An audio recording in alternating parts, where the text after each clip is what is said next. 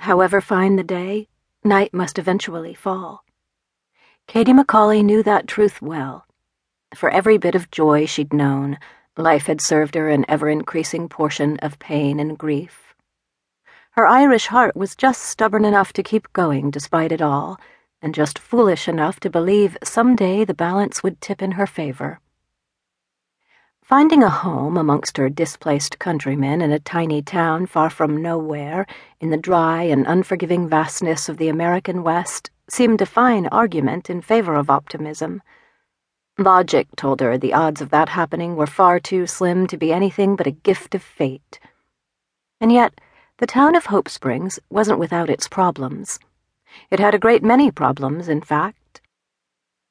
"Michael, bring the butter crock, lad. We're eating without your father if he's not here in another 5 minutes.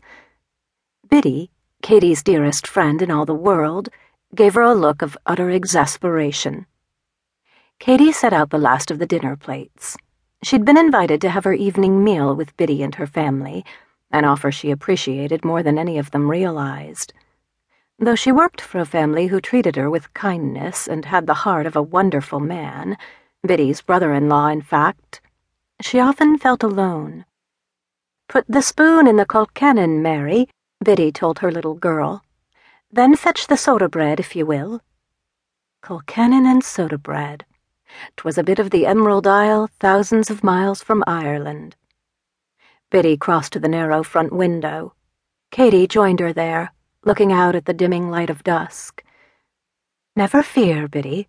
Tavish'll round Ian up and bring him home to make his apologies. And not a moment too soon, it seems." Biddy looked back toward the rough-hewn table, where little Mary was carefully setting down the plate of soda bread. "Thank you, love. Now you and Michael go wash your hands." "With soap?" Mary clearly hoped the answer was no. "Aye, soap and plenty of it." Biddy eyed both her children. "On with the two of you, then." She shook her head at their retreating backs. "I swear to you, Katie, they'd eat out in the muddy fields if I'd let them. And return to the house so filthy you could toss them against a wall and they'd stick," Katie added. Biddy smiled, as Katie had hoped she would. But just as quickly as the lightness appeared, it faded. She set one hand on her hip and rubbed her forehead with the other. Her gaze lingered at the window. "I am certain all's well."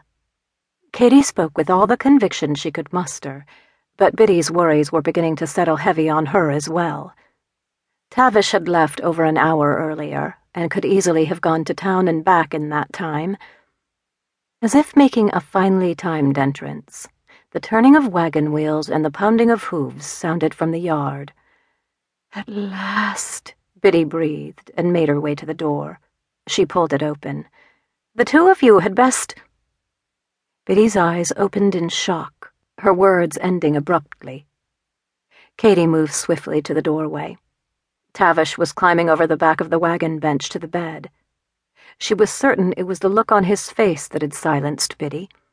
His mouth was drawn in a tense line, his eyes snapping with something very much like anger, and also a great deal of fear. "What's happened?" Katie called out. "Come help me," he answered. "Quick, Katie." Biddy stepped out with her. "Just Katie." Tavish's voice was insistent, sharp almost. Katie had seldom heard Tavish sound anything but jovial. "Something's happened, Katie," Biddy whispered. "Something bad." Katie gave her hand a quick and she hoped reassuring squeeze. She, too, sensed the tension in Tavish. "I'm sure all will be fine." She didn't fully believe it, but could think of nothing else to say. Alone, she moved quickly over the short distance to the waiting wagon. Tavish had made his way to the back and offered a hand to help her up. "What's happened?" she asked again, her voice low. Ian was nowhere to be seen. The wagon was empty except for a few crates and a messy pile of blankets. "Why have you returned without Ian?" "I haven't." He spoke too solemnly for Katie's peace of mind. Tavish took hold of the nearest corner of the blanket and tossed it back.